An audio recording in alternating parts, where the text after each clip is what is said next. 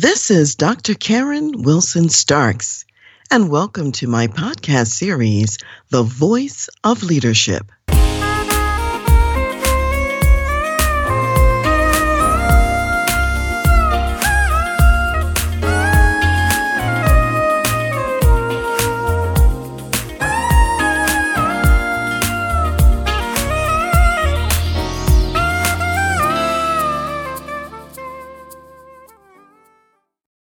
The last few segments, we have been talking about living leadership legacy, and we've been talking about the 5-part process.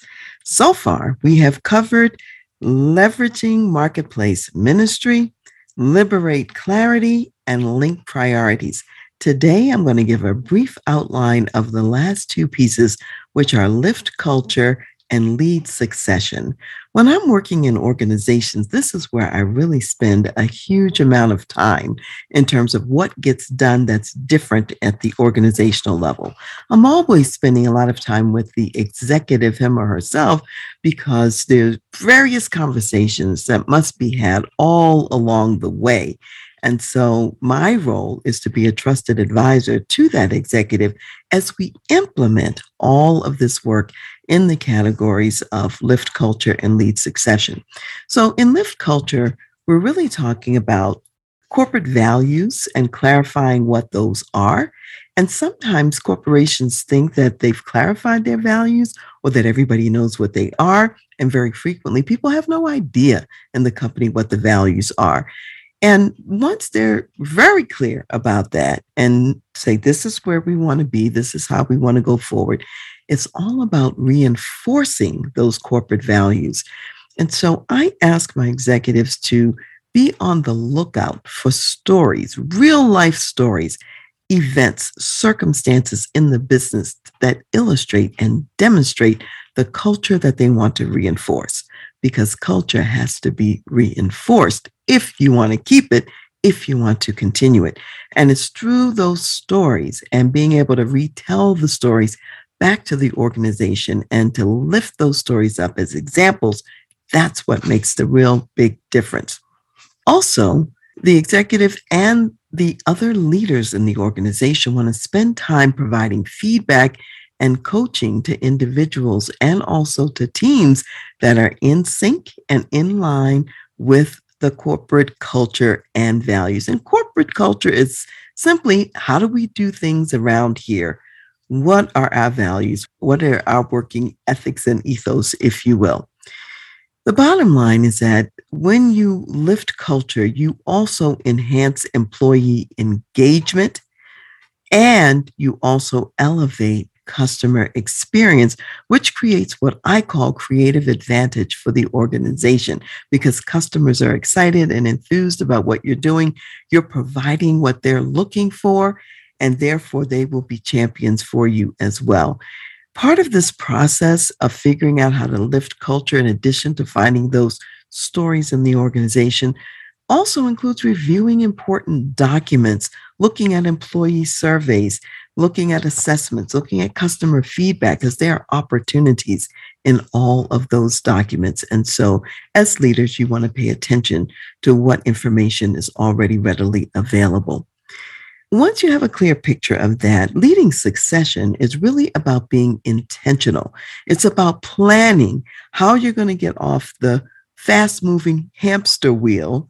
It's about planning how you're going to exit the ski lift and do it in such a way that you could just effortlessly ski out and down the mountain.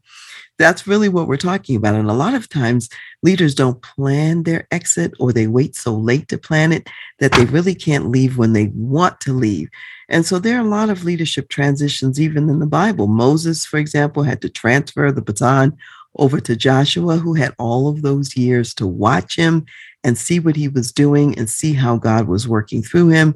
You have Elijah passing the baton to Elisha, who made sure that everywhere Elijah went, Elisha was right there watching, observing, and learning.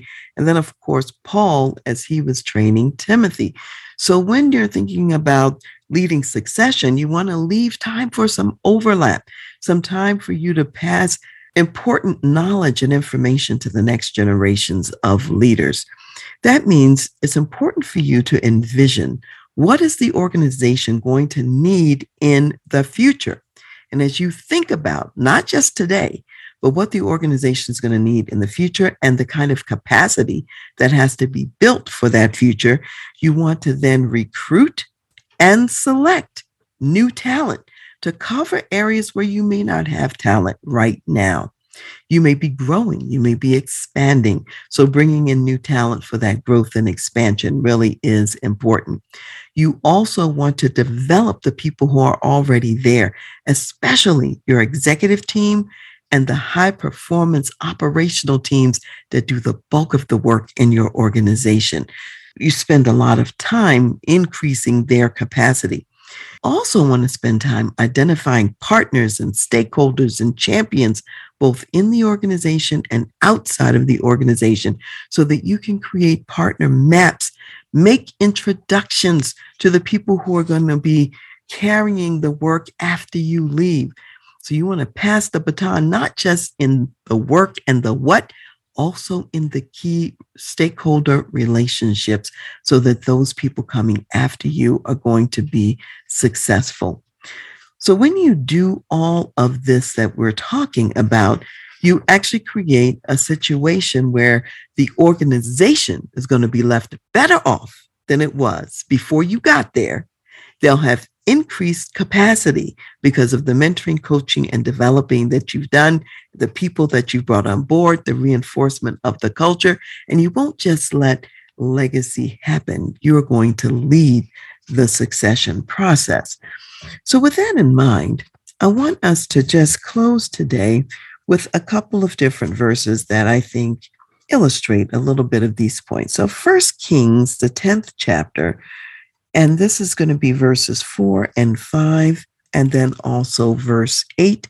And this was the Queen of Sheba when she went to visit Solomon, and she observed all that was in his house, and she was delighted by what she saw. And when the Queen of Sheba had seen all the wisdom of Solomon, the house that he had built, the food on his table, the seating of his servants, the service of his waiters and their apparel, his cupbearers and his entryway by which he went up to the house of the Lord, there was no more spirit in her. And then verse 8 in there says, happy are your men and happy are these your servants who stand continually before you and hear your wisdom. That's a picture of the kind of organization that you can build. And as we read early on in this process, when I was setting up this whole notion of living leadership legacy, Jesus said in John 14 and verse 12, most assuredly, I say to you, he who believes in me, the works that I do, he will do also. And greater works than these he will do, because I go to my Father. So you will do greater works and build an organization even better than Solomon's, because you have the Spirit of God with you, and he has prepared you for such a time as this.